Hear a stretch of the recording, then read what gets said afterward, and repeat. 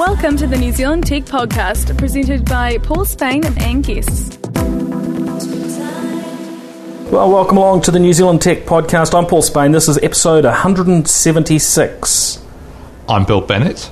And I'm Nathan Mercer. Thanks for inviting me back, Paul. Yes, you almost burnt your bridges last time with getting a bit over-exuberant about Microsoft, but bearing in mind that you work for Microsoft, Nathan, you drink the Kool-Aid from a fire hydrant. You're pretty well indoctrinated in the story. I'm sure we're going to have some interesting discussion about last week's announcements. And drinking the Kool-Aid not in a suicidal way. Yeah, you can't drink from a fire hydrant for too long before something bad happens, I would imagine. Unless it's beer. Well, I can imagine there might be some sort of flow on, shall we say. Right, where were we? We're talking about a few things this week. As always, lots that's happened. Last week's episode, I was in Australia, so we had an episode of our NZ Business podcast, a tech-oriented one there for the audience. So I hope everyone that caught it enjoyed that. But this week we've got some new gadgets coming through from Samsung. Now, Bill, you've had a good look at the Galaxy S5. Yep. This is really the flagship device for Samsung, and it's launching alongside it is the Galaxy Gear 2, which is their next generation watch after their sort of first go around last year. The Galaxy Gear Neo and the Galaxy Gear Fit, which is their fitness band. Well, what are your sort of feelings on the S5 after playing with it and with the various sort of smartwatch sort of fitness band ideas? Well, the S5 first. Samsung's actually got the phone that they should have had when they had the S4. In my opinion, they've got things right. It's not too flashy, not too gimmicky. Mind you, there's a lot of stuff in the box. I mean, there's a lot of sensors and it does a lot. It's not as overwhelming as the S4 was. There was something sort of overwhelming about all the software that came with the S4. That, I mean, I had the phone for I think it was about 8 days last time. I don't think I looked at half the apps that were packaged with it. This time around, I didn't get the feeling there was too much to look at, too much to investigate. There are still a lot of apps here, and you have to go in and download them if you want to. But there's a huge they're not talking. I guess they're not telling so much, making so much noise around the apps. But we were back to the fire hydrant almost. There was just like so much of it coming in. The phone is physically nicer. It's still a plastic case, but it's a nicer plastic case. It feels nicer. I think this is as good as Android's going to get at the moment, and it's a very nice phone. And now I've been wearing the Galaxy Gear Neo today, having a little play with that. Now you've got the Galaxy Gear 2, which is their steel smartwatch. Yep. The Neo, which is one step down in terms of it. This is this particular one is sort of a black plastic, so it looks a bit stylier than some of the ones I played with last time round. I had an orange one at one stage, which was sort of stood out a little bit too much for me. I'm not sure about you, Bill, but orange watch didn't fit in so well. I wore the watch for a while, but I didn't leave it on for more than long enough to test it. Really, I found it was good. It was useful. I can see why people. I can see there's a market for it. I can see it's something a lot of people are going to like, but it's not me. Yeah, I mean, personally, I wear a watch. I wear a watch anyway. Me too. The one thing that I found useful, the most useful with the watch is just that because it's attached to your skin, giving you those sort of reminders that sometimes with a phone in your pocket you might miss. But you obviously got to be careful you don't have too many alerts and so on popping up on whatever you're wearing there. What's the battery life, Paul? The battery life, I think, it depends on usage, and to be fair, I haven't been using this one long enough to say. But what I've been hearing is a couple of days. Yeah, I got a couple of days out. Yeah, now so quite a bit worse than the Pebble. Yeah. Yeah, it is quite a different product. I mean, you've got a full colour screen as opposed to the Pebble, which has got a e-ink display. Yeah, but so hang on, the phone, the S5, can go for 10 days on a single charge if you use the low charge mode. I think just about any phone that has a low battery mode can run for a long time. If you take the SIM card out, and I've often got phones, that I'm maybe not using actively when I'm sort of reviewing devices, and I think I've had, for instance, an iPhone run for, I think over a week when I haven't, got all the wireless functions and so on. The S5's got this mode where you can just wind down all the power, and it's actually really good. And you get 10 days out of it.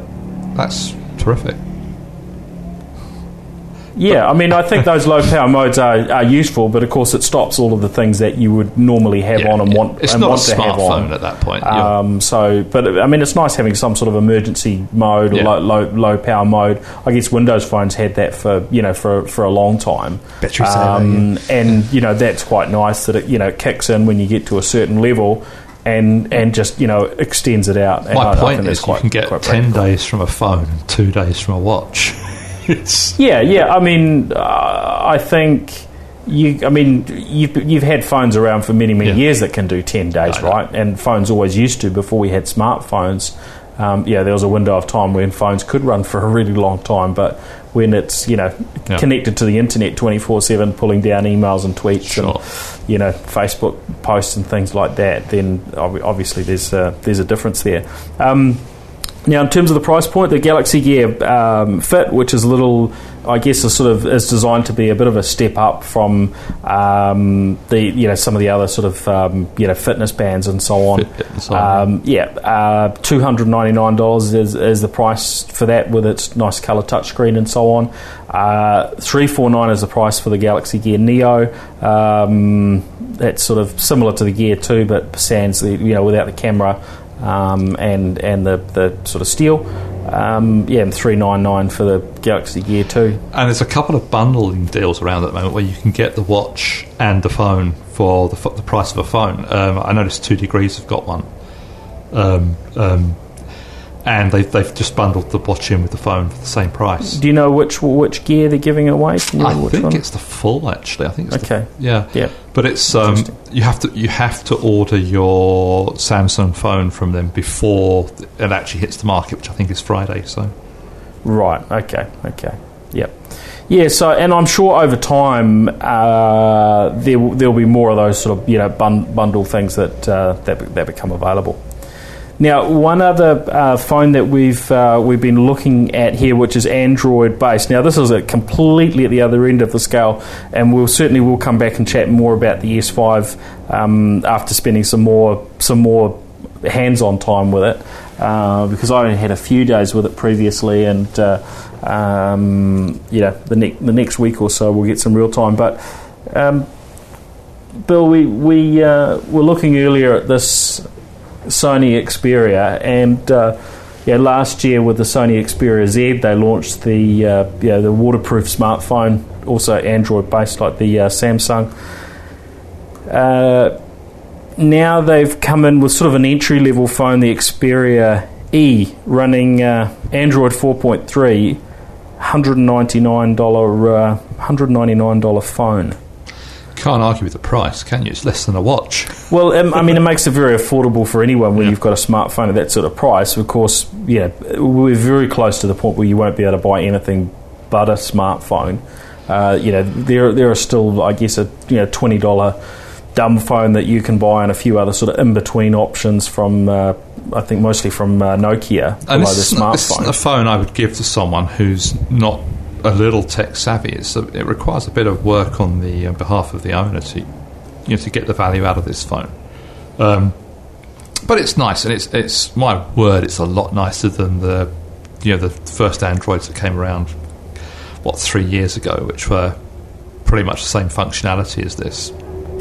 The early Android low-end ones were a pretty frustrating experience. Horrible, Paul. They were pretty horrible.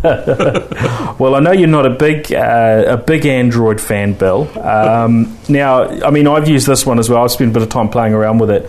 What I found was there is still a responsiveness issue with these lower-end Android handsets. When I compare it to a Windows phone at a similar price point, my comment is that someone with certainly if they've used any sort of higher end phone will notice that it's not as responsive as a higher end phone. Whereas the Windows Phone experience, I think they've done a good job there of keeping that consistency from the low end phones to the high end phones in terms of you're not feeling as though you're actually carrying a really cheap phone if you've got a sub $200 Windows phone.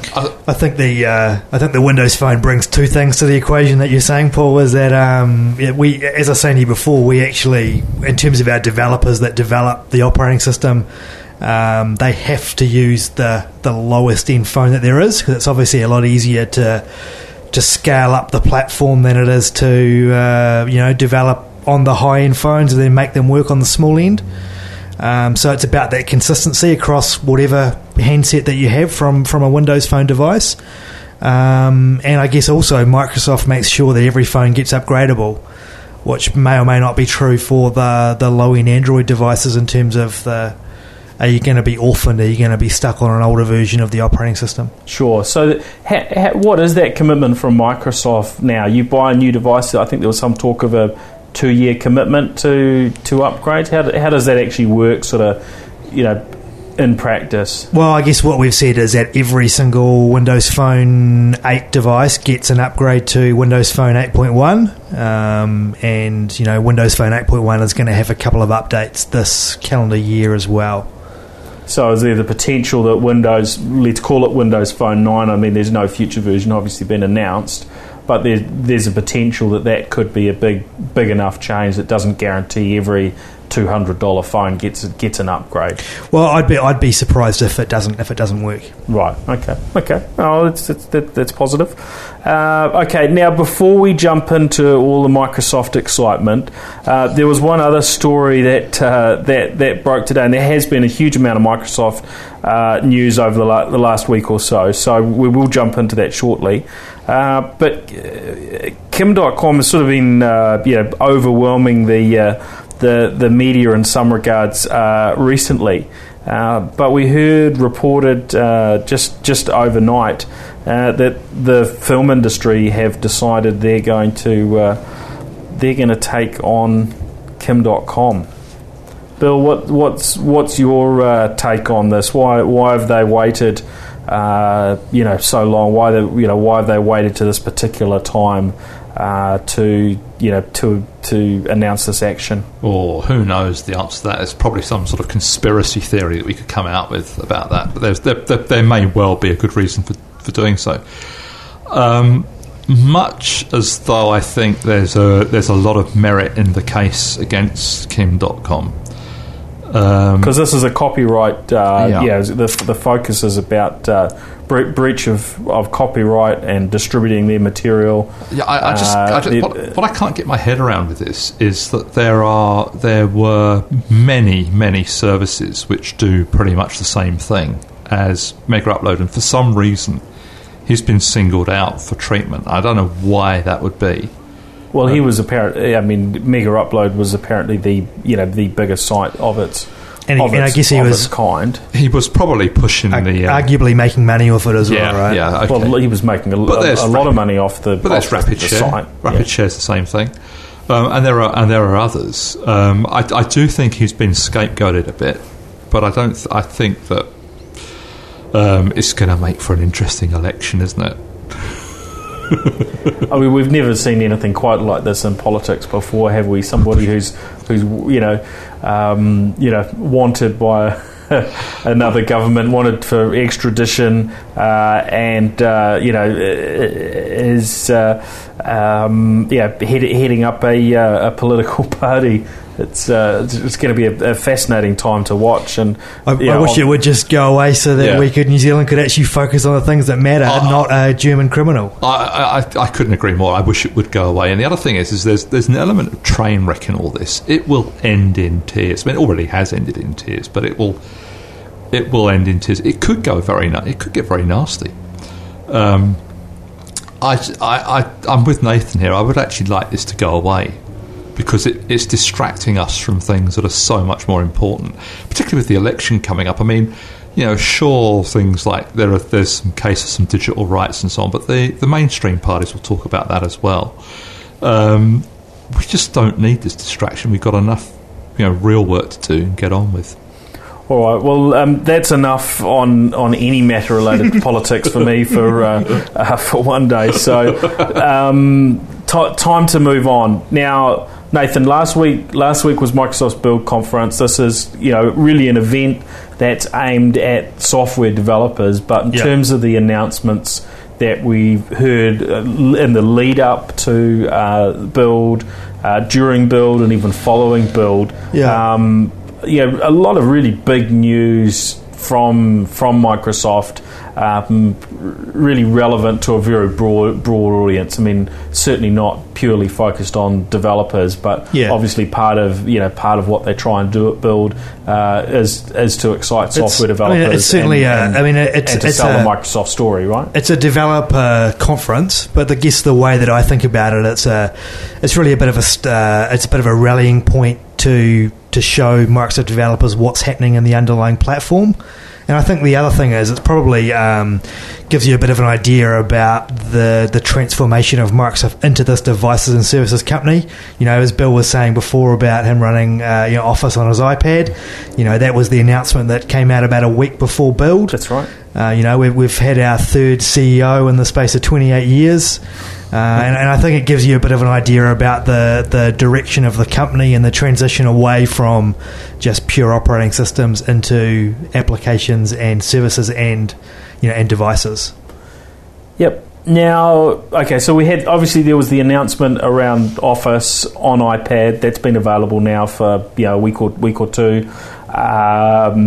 Also, they've shown off a touch-friendly Office to run on Windows tablets as well. Yeah.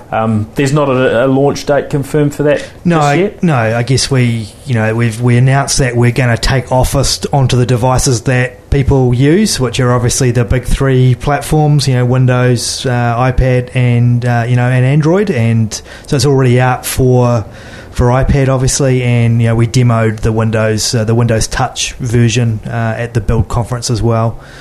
At Build itself, it was really probably the most anticipated thing was the Windows Phone 8.1 release. So run us through sort of the highlights there, because Windows Phone hasn't had a significant update now for heading on to around 18 months, right? Yep. So there's been a little bit of a lag, you could say. The other guys have certainly been working hard. Apple have sort of continuing to put out obviously new devices and new things into iOS. Android keeps evolving with these .1 updates. I guess it's Paul. It's probably it's a .1 release from a marketing point of view to align Windows 8.1 and Windows Phone 8.1. It's probably a bit more of a .1 release when you look at all of the underlying platform changes and not just the kind of end user features. And I guess we're focused on kind of two things, to kind of make the Windows Phone smartphone even more personal, and to actually deliver some meaningful innovation that that actually matters to people. So in the US we demoed Cortana, which is the new digital personal assistant. Probably one of the best Microsoft product names I've heard in 10 years. Yeah. Now we were playing around with that on your what's that, a Lumia 925 you've got there. Yeah. So I've got 8.1 here running on a couple of devices, and look, well, why don't you give us a demo? Why don't you fire it up? Put your American accent on, because we know that Cortana is initially targeting the US market. So it's not going to be a feature that we're seeing here in New Zealand at launch because of different accents and whatever the other reasons are in terms of some of the local content. But can you give us a demo, a couple of those features, just sort of speak into the phone, and we'll listen back for the answer. Open the pod bay doors. Hold it up to the mic. I'm sorry, Dave. I'm afraid I can't do that. Set an alarm. All right. What time should I set the alarm? 5 o'clock. Sure thing. Your 5 a.m. alarm is now on. So, like I said, it's. I kind of, I'm an Android and an iPhone user. I use both Siri and Google Now on those devices, and the thing that kind of stands out about this to me is it's probably quite a bit more personable than those services in terms of, it does the same things as Google Now in terms of learning where you go and learning what gym and where you live and where your home is, and reading through your email to.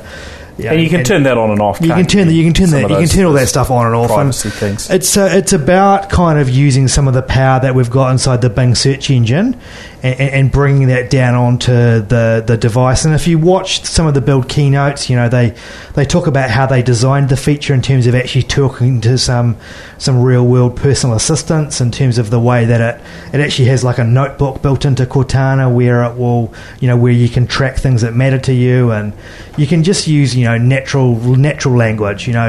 Remind me when I get to the supermarket to buy some milk. Things like that. And when you go to the supermarket, it will automatically remind you when your car drives nearby. Things like that are actually pretty cool. But like I said at the start, it's not going to be available in New Zealand on day one because of the New Zealand accent or lack thereof, and and some of the Bing. And some of the Bing stuff, but it's going to come. What are the other things in Windows Phone 8.1 that people that maybe have sort of stood back and said, I'm not quite so sure about Windows Phone today. Brand new start screen. So we've taken the same start screen that we had on the over the 5-inch devices, so the phablets like the Lumia 1320 and 1520. So you can basically have now a third row of tiles. So it just basically means you can get more live tiles on your screen, even on the most lowest end Phone 8 devices, like a Lumia 620, which has got the smallest Windows Phone screen size.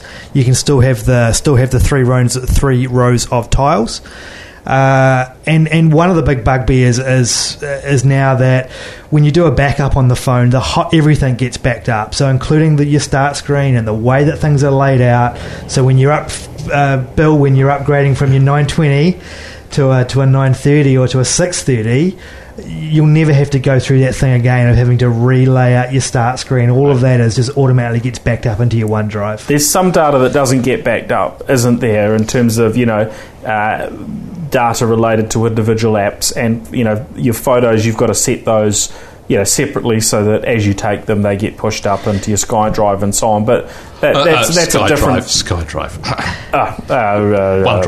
OneDrive. But some of those things actually make some sense, don't they, to sort of break those out. I guess if we were to compare the sort of the backups across iOS, Android and Windows Phone, iOS takes sort of a full snapshot of your whole phone. So if you've got a full 64 gig phone, you got it filled up with photos and music and everything else, those have all got to be backed up, whereas Windows Phone takes the approach of, well, you back those photos up automatically anyway, so it can leave those aside. But there are a few other bits of app data and so on that aren't included in the backup, right? Yeah, so I mean, you're right. It doesn't back up the app data. I mean, to me as a user, I've been on the beta of this for a while, and so I've been upgrading every few days. And me as a user, it just takes all that pain away about putting in my email accounts, getting my photos, my music comes out of Xbox Music, so all that comes back down.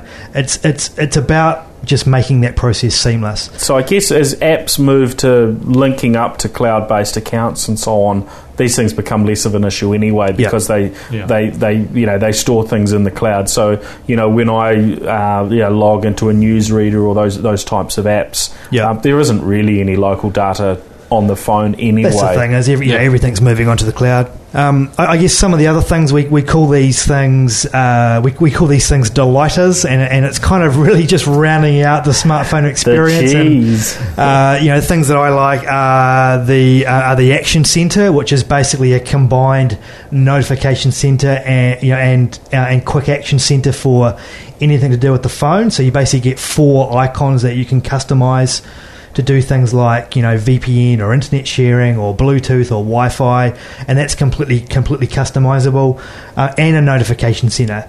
And I personally think the notification center works better than even Android 4.4, which I use every day, in terms of the notifications sync backwards and forwards between the apps. When I click on the notifications, it does like a deep link into the app where that notification happened. Just to me as a user, it just feels really, really, really polished. Little things that have been a bugbear for me on Phone 8 for a while, like we now have a week view in the calendar. And probably my favourite thing is we've got this feature called shape writing inside the WordFlow keyboard, which basically lets you use gestures on the keyboard rather than having to hit letters. Like swipe. It's swipe, but it's better. It's much better than swipe in terms of it learns what it learns the words that you're typing in. If I just show you here, Bill, the quick brown fox, it's just really, really fast for. That is fast. Actually. We've actually just announced a couple of days ago that we've won the Guinness Book of World Records for the fastest texting smartphone with that shape writing, and you can seriously go really, really fast with it. I've got to say the keyboard is really good at type ahead anyway. I mean, most of the time it gets where I'm going with type ahead. And look here, like when you do things like words that have got an emoji, you see how it's got the emoji after the end of dog there. It's a really, really, really, really nice experience. I guess one other big thing that we've done is we've split out some of the operating system features into apps. So things like Xbox Music, Xbox Videos, even the calendar are now apps. So we can update those much, much faster than having to wait for a telco to approve an operating system update. And we've also done a whole bunch of under the cover things which kind of power users care about. So things like data sense, Wi-Fi sense, storage sense, battery saver, so people can see what where their data's going, what apps on the device are using battery. We've got IE11 on the device now. It syncs all your tabs backwards and forwards between big windows and small windows. Right. We've got a reading view inside the IE11. And will that work if you've got multiple Windows devices, say an 8-inch tablet, Windows Phone, absolutely, desktop PC? You're going to see those same things as you move backwards and forwards, sort of similar to what Chrome does sort of across Android and Windows and so on. Just works. Universal apps now, so I can buy an app on my big Windows tablet and I don't have to buy the app again on the Windows Phone, which was another one of the things that was announced at Build. And just little things like the theme color on the device now syncs across big windows and small windows. And I guess then there's all of the kind of under the cover, what we call enterprise features, which really compete against iOS 7, Samsung Knox, and even the BlackBerry features. So that's things like email SMIME support, the Wi-Fi EAP TLS and EAP TTLS that's used inside business. Yep. All of those mobile device management things, which we didn't have a great story to tell around Windows Phone 8. And that's where we're getting a lot of great feedback about, because you can go and buy a $150 or $200 Windows Phone 8 and you get all of those enterprise features which only come in the high-end Galaxy or high-end iOS devices, and that's a pretty compelling proposition for a business that actually wants to go. I mean, a business wanting to roll out phones for all their staff. Yeah. A $200 phone isn't really much of an issue. The other thing is, if you're having to spend $1,000 plus, that's a bit more of a decision to go through, isn't it? Well, you're in Sydney, you've got some urgent piece of work that's got to be done. You could just walk down to a shop and pay $200 for a phone and you're away. Now, and I think there's, the last thing, Paul, is we're also really kind of setting up Phone 8.1 for later this year. I mean, what I mean by that is Nokia announced 4 new devices at Build, a 630, a 630 dual SIM, both of which are 3G, a 635, which is a 4G phone, and then their new, currently flagship 930. Which is still a little way off, isn't it, the 930? But the other devices are due very soon. And in fact, I remember a little whisper a while ago suggesting, one of those will be arriving in New Zealand, very, very soon. Following the availability of Windows Phone 8.1, which is how far off until developers can start getting their hands on it, so or those that jump through. Yeah, the developer preview program, which is free to get into. You can just go and sign up for the Windows App Studio, which gets you the free developer license. You'll be able to get that on Tuesday next week. Okay, and then it rolls out once the Telecom Vodafone 2 Degrees kind of approve it on their networks to roll out to the onto their devices. Yeah, right. So I guess that's one area where Apple still has the advantages. When they release an update, it's available for all of their phones, instantly worldwide. They don't seem to have any sort of hold-ups with carriers. It seems only they've got the power over the carriers to achieve that. Everyone else, there seems to be an approval process. I mean, we look at Android updates, we look at Windows Phone updates. There is a lag between that. I don't know whether that's all the carriers. I'm sure the lag is getting less and less and less. Like if you look at Windows Phone 8 with GDR3, it even came out here in New Zealand, GDR3, before some of the largest carriers in the US, like ATT.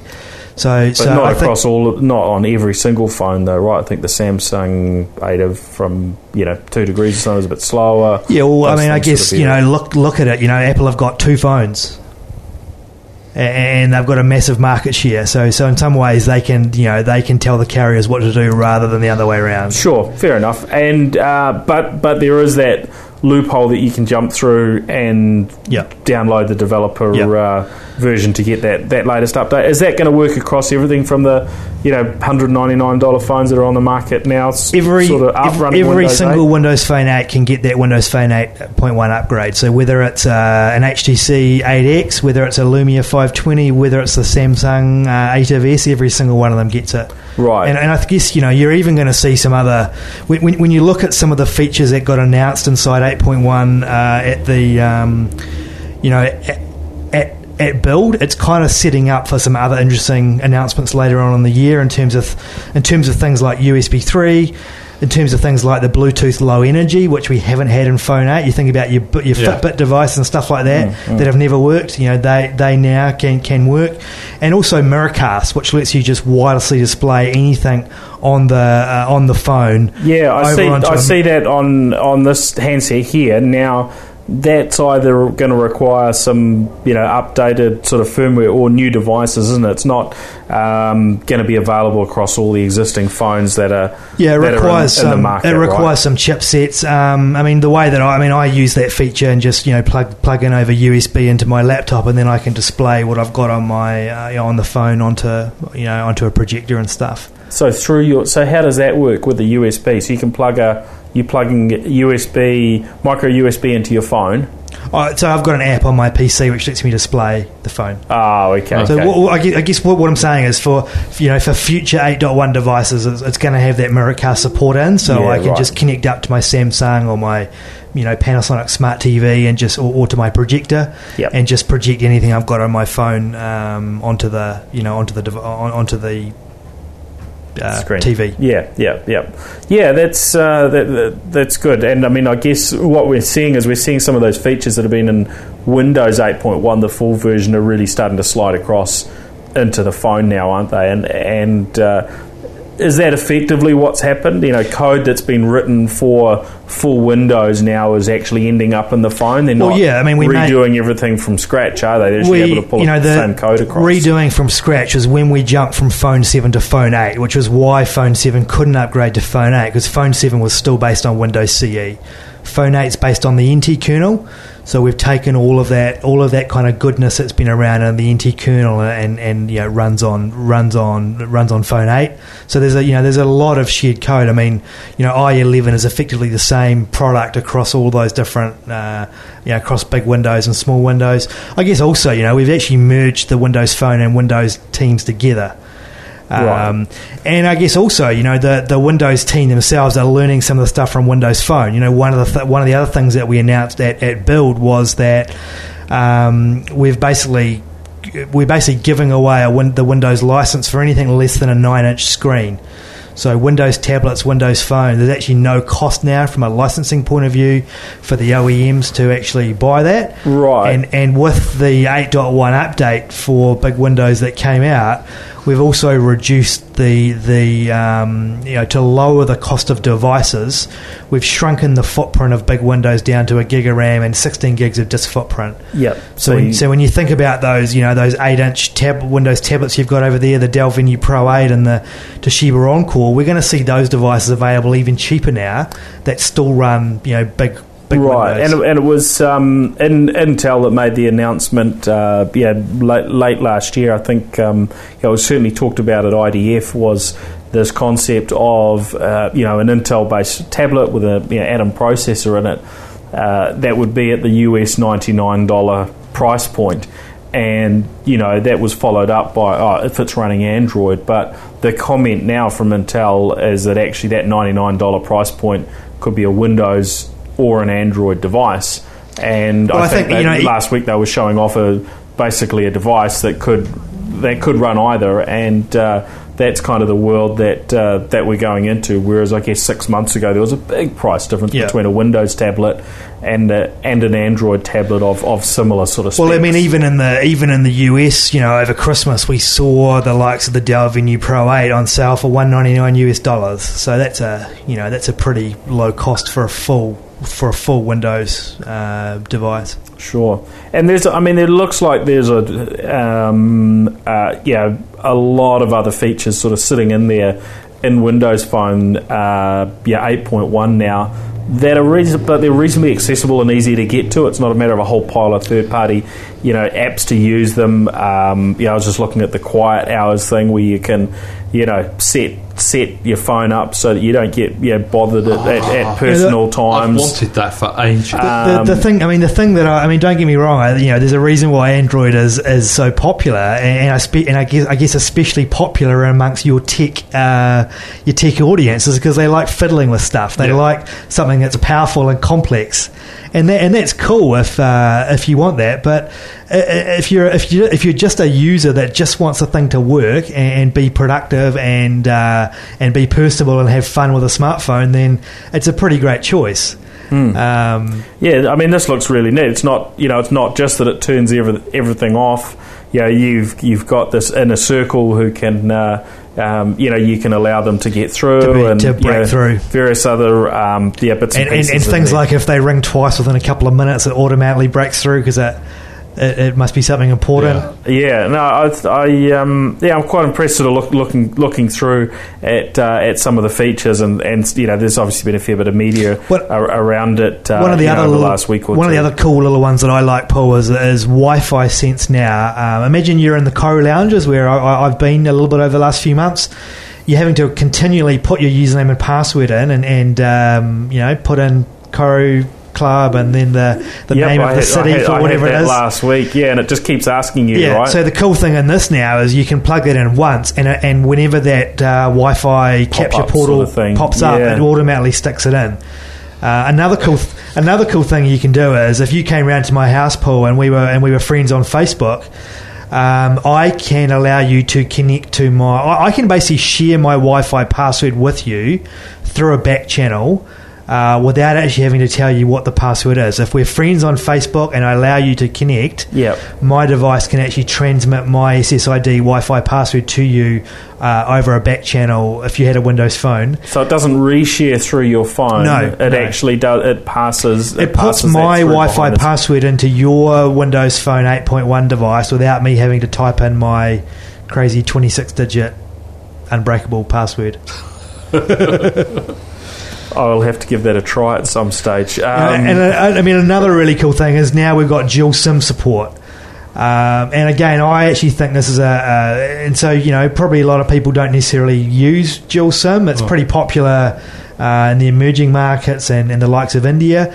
Personally, I really love the idea of using dual SIM when I travel overseas, because I can leave my New Zealand SIM in there and still get my New Zealand SMSs when I need to, and then I can put my my low cost local carriers SIM in there. Yeah, I think it's great. It tends to be, as you say, it's been focused on the emerging market. So I've never really seen any high-end phones that have that feature. And I guess my pick is that we probably won't anytime soon. Even Windows Phone, it's going to be in the lower end phones that do that. But I think it's quite interesting, and certainly I've come across quite a few people locally that, as well as having their work issued SIM, they've got a personal SIM card as well for whatever reason. So I mean, it's certainly nice to have that option. And I've spent time carrying two phones for that reason. But it doesn't help with those of us that like to carry, one phone of every operating system, etc. There's no magic wallet that you can put all your phones into, and they shrink down to a quarter of the size. Yet. It's called a TARDIS. I mean, there definitely seems to be a lot of cool stuff in here. Now, in terms of the apps, Nathan, we're still there's still some things that people complain about that aren't on Windows Phone yet. What are your comments around what's been called the app gap? Yeah, I mean, I guess you've always got that. I mean, I guess Windows Phone is the third major ecosystem now. I mean, you're always going to have that long tail of apps that if you're a developer, you're going to look at the market share, you're going to look at the opportunity. And I guess what we see is the tipping point for when developers kind of stand up and take notice is when we get to about 10%, which is where we are now.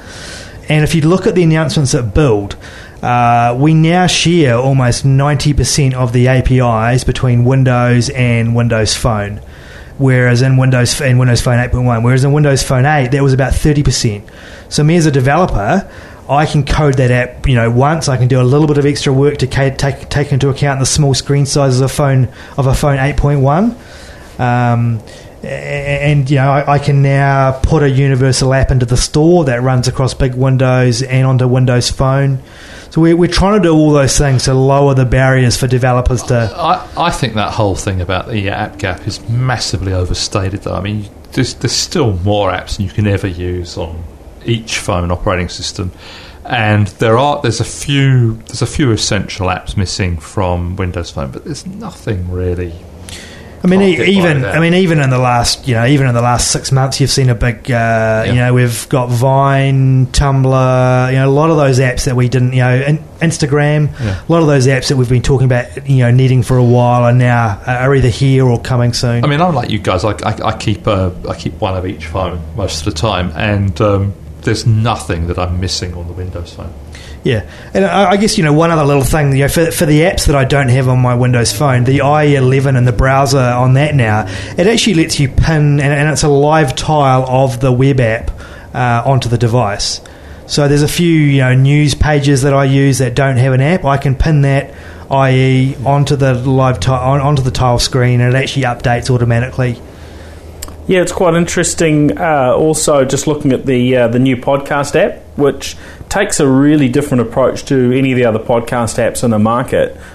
This is a Bing app, isn't it? Yeah. And so it's using the search engine, and I don't think anyone's ever done this. So instead of all the podcasts having to be sort of manually submitted into their directory, I've just done some search and made sure Nathan subscribed to a couple of our podcasts that he wasn't listening to the New Zealand Entertainment podcast before. He told me he hadn't had a chance to listen in, so I've just subscribed him to that one so he can enjoy that on his way home this evening. But it was interesting as I was doing the search. I can see that podcasters are maybe in some cases going to have to make some some changes just to get discovered. But it looks as though that will be fairly simple, and it certainly came up with the NZ Tech podcast without too much drama. But podcasts that we've produced, like the NZ Business podcast, we've submitted that through to Microsoft in the past. Didn't come up in the same way here. It's throwing away that old database, and it's just using anything it can find on the web that reveals itself as a podcast. So it looks very good, and certainly solves a bit of a bugbear I've had with Windows Phone and podcast, because that wasn't they weren't properly supported really outside of the US. So this is it's another little area they've addressed, and Apple do very well with their podcasts. But I think this is actually quite an innovative approach in terms of how to handle them. Microsoft's been on something of a roll since the new boss joined. Is it going to carry on like this, do you think, or is this pent up? I think we've the new leader. He really is saying a lot of interesting things internally. We've talked about this kind of cloud first, mobile first company. We've talked about kind of unshackling the reliance on the likes of Windows and going to where the users are. Mm-hmm. We've talked about, particularly, say, in the tablet space, of having a real startup mentality of doing some kind of growth hacker things. The way I look at it, Bill, is that we're kind of getting our sexy back, and I actually think there's a lot of things that we're going to be doing and announcing, and in particular, the thing I always come back to is what I like in the devices space is that concept of a 2-in-1, a hybrid device, a device that spans the things I do in my work life and the things I do in my personal life. All of that converged into one device, rather than me carrying around an iPad and a laptop. And I think you're going to see other interesting announcements from us this year around both us in terms of first party hardware like Surface, but also third party stuff. We've got the Nokia stuff closing later in this year. So what happens with that when Nokia becomes part of Microsoft? The Nokia Lumia, let's say it's the 930.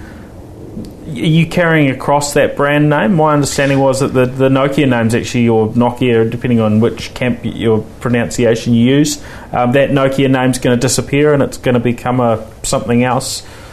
I think it's fair to say that none of those decisions have been announced or talked about yet. I think what you're going to see is it's just going to carry on like it is. I think as part of the agreement, we're allowed to use the Nokia name for a certain number of years. Yeah, I think it's 5 years. I think what they bring to the table is a huge amount of factory operations, logistics, supply chain, relationships with the mobile operators, and also just look at the stuff that they're doing with meaningful innovation like the camera work, the imaging, the hair mapping. That's actually one of the other 8.1 announcements, is that every phone 8.1 gets hair drive and hair mapping available for free, including the New Zealand market, because they hadn't covered the New Zealand market. And also onto the Samsung and HTC Windows Phone 8.1 devices as well. So I think you're going to see those things carry on. The work that we're doing with Nokia. Yeah. So this is part of the new Microsoft, which is devices and services. There must be a lot more devices coming along. I mean, we've got Surfaces here, and we were looking at the what's the new type cover called with the battery in it? The power cover. The power cover. Before we're having a look at that, we've got to expect there's maybe a smaller Surface coming along, 4G. What sort of announcements are likely, or you've got to Can you talk anything about what's likely to come from you and other vendors over the next 12 months? The only thing that I can say about Surface, Paul, is what's already been disclosed, is in that We are committed to Surface, the Surface family. The Surface family is going to grow into other styles of devices, bigger, smaller, other form factors, bigger screens, smaller screens. Bill was talking about before about the display size on his iPad versus the 16:9 on the Surface. You're gonna see a lot of other Surface announcements and Surface family devices come out even this year. And when you look at the roadmap for chips, Intel are going to be announcing 2 new chips later in this year, the replacement for the Bay Trail, the Atom range, which that they call the Cherry Trail, the replacement for the current Haswell Core i5, which they're going to call the Broadwell, and obviously there'll be a range of new devices that come out around those timeframes. You probably hear Microsoft people or the Satya, the CEO, talk about high value activities, and I personally think that one of the things that gets really undersold is the stylus. On Windows 8, the digitizer, the electronic signatures, the handwriting recognition, and I also think you still think about today all the complexities of going into a meeting, organise a meeting, taking a meeting, sharing meeting notes, taking a photo of the whiteboard. Those are all things that we can innovate on, both from the kind of the software and the hardware point of view. And I mean, I just look at something like a Surface, and don't get me wrong, I love all of the OEMs. I look after all of the different kind of OEM tablets, but look at the space today of when you go out and look at a high-end Windows tablet, Core i5. Surface really does still set the standard in terms of a beautiful piece of hardware that's kind of hardware software integrated. And sure, there's going to be some nice devices come out from HP and Lenovo and Dell, pretty soon. But I do kind of find it pretty interesting that here we are today, 18 months on, or probably even a little bit longer from the Windows 8 launch.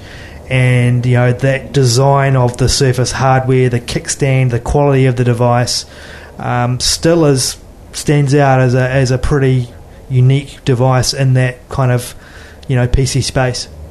Yeah, I mean, I think Microsoft is producing some good kit. It's still a challenge. I think that the default tablet for a lot of people is still iPad. And typical consumer or business person doesn't really think of a Microsoft product in that space as the first sort of product that comes to mind at this stage. So there's certainly a fair bit of work to do there. Now around Windows 8, which I think there's a pretty big audience that hasn't been particularly enamoured by it. Now whether they've used it or not, the start menu's coming back. What's your thought on that, Bill? Is that an important thing, or is that a tick in the box for those that are that are sticking with Windows 7? Yeah, I've got two minds about that. On the one hand, I think that Microsoft's giving the people what they want. I mean, they may be ignorant peasants who don't really know what is good for them, but Microsoft's given it for them, and the fact that Microsoft has finally listened and has done that is a good thing. On the other hand, you really don't need that start button. Windows 8 works perfectly well without it. For a while, when I first switched to Windows 8, I thought maybe the start button was a good idea. Went back to 7 for a bit and thought, no, stuff it. The design was done reasonably well. It worked okay. So I don't know. I mean, I'm in two minds about that. I think, though, that the great unwashed are probably going to be happier. People don't like change, really.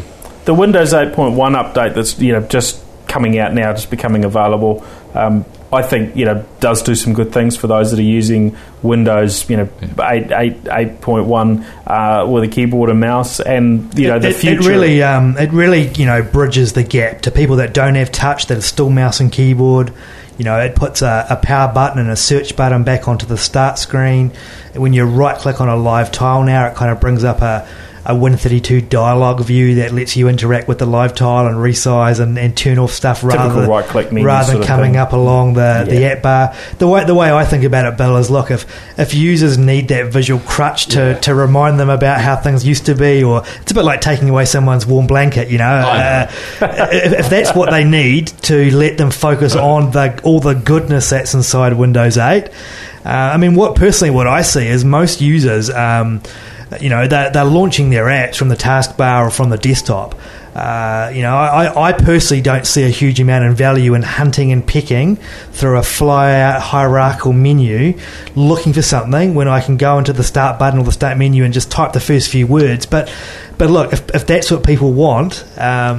But it's the same thing as people not wanting to let go with XP. It's the same thing. It's just a conservatism about this. And it's funny because people love new stuff, but they don't like, being challenged with it. Which does bring us to an interesting point just as we're about to finish up, but Windows XP officially over today, isn't it? End of support today, yes, April the 8th. And I guess we'll have the very last lot of publicly available security updates come out for Windows XP tomorrow morning in New Zealand, Wednesday. But still, we've Tuesday. got, couple of 100,000 or so users in New Zealand, apparently. Well, I think some of those may not be real users. They may be virtual machines and things. I mean, I would say that a good number of those will be virtual. Wouldn't you say that, Nathan? Yeah, I mean, all sorts. Yeah. We were talking before about kiosks and display machines, and look, it's it's a 13-year-old operating system. It's not easy to upgrade every single Windows XP machine that's out there. I mean, from our point of view, it's just difficult to support create security patches for a 13-year-old operating system. It's the security threats are pretty different today than what we see 13 years ago. And let's face it, there's people that still run a meager operating system, for heaven's sake. Now, what about, I think it's the British and the French governments have shelled out a few million to get some extended support. Is that available in New Zealand to those with deep enough pockets? Well, that's a thing called a custom support agreement, and that's open to anyone that wants to, that chooses to purchase a custom support agreement. They can.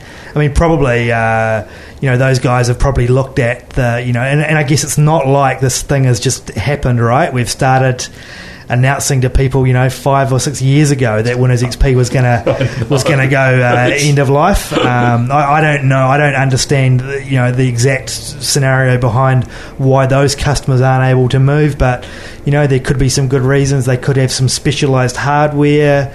There's all sorts of reasons why that might be.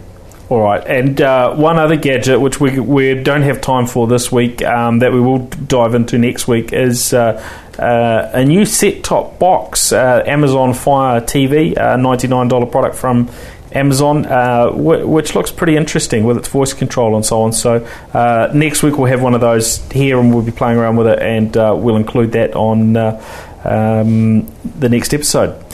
So that's us, really. Thanks, everyone, for listening in. Now, where do we catch you online? First up, Bill. Best to find me on Bill Bennett NZ on Twitter and billbennett.co.nz on the blog. Excellent. And I'm also on Twitter. Nathan M is my Twitter handle. Excellent. Thank you. And you can track me down, Paul Spain, on Twitter and the other various social networks, and NZ Tech Podcast, of course, is on Twitter and Facebook as well. So feel free to track us down there. But yeah, thanks everyone for listening in. We'll catch you on the next episode. See ya.